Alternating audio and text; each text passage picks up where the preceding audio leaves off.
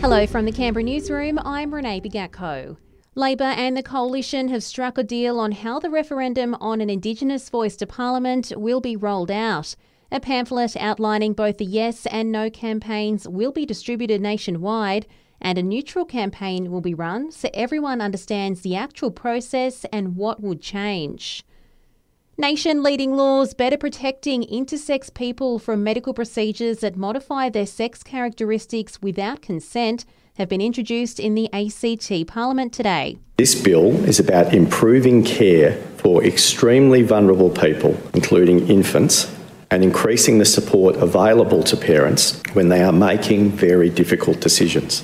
Chief Minister Andrew Barr there. Intersex is described as a variety of situations in which a person is born with reproductive or sexual anatomy that doesn't fit the boxes of female or male.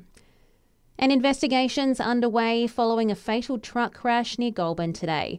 Police were called around 6 a.m. after a truck left the Hume Highway and rolled onto a median strip at Boxers Creek. A 22-year-old Queensland man died at the scene. The housing supply shortage is back in the spotlight off the back of the latest census data on homelessness. It's found more than 122,000 had nowhere proper to stay on the night of the survey. Donald Trump is still waiting for his possible arrest over hush money paid to porn star Stormy Daniels.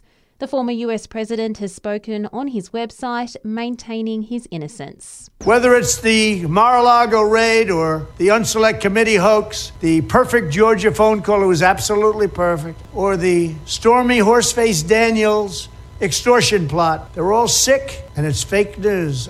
The local Red Cross is in urgent need of more blood and plasma, with demand for O-negative the highest it's been in a decade. It's calling for 330 donations this week to keep up with demand. Spokesperson Sally Devison says the call goes out ahead of the Easter holidays. Easter is always a challenging time for lifeblood, as many donors take a break, but patient need for blood doesn't stop. And parking enforcement is being ramped up in Queanbeyan. New tech which sees cameras installed on top of Ranger vehicles, allowing them to digitally chalk parked cars, has been rolled out across the council area. It's hoped it will allow rangers to get around more regularly and encourage better turnover of timed spaces. And that's the latest from the Canberra newsroom this Wednesday. Check back again tomorrow morning for our next update.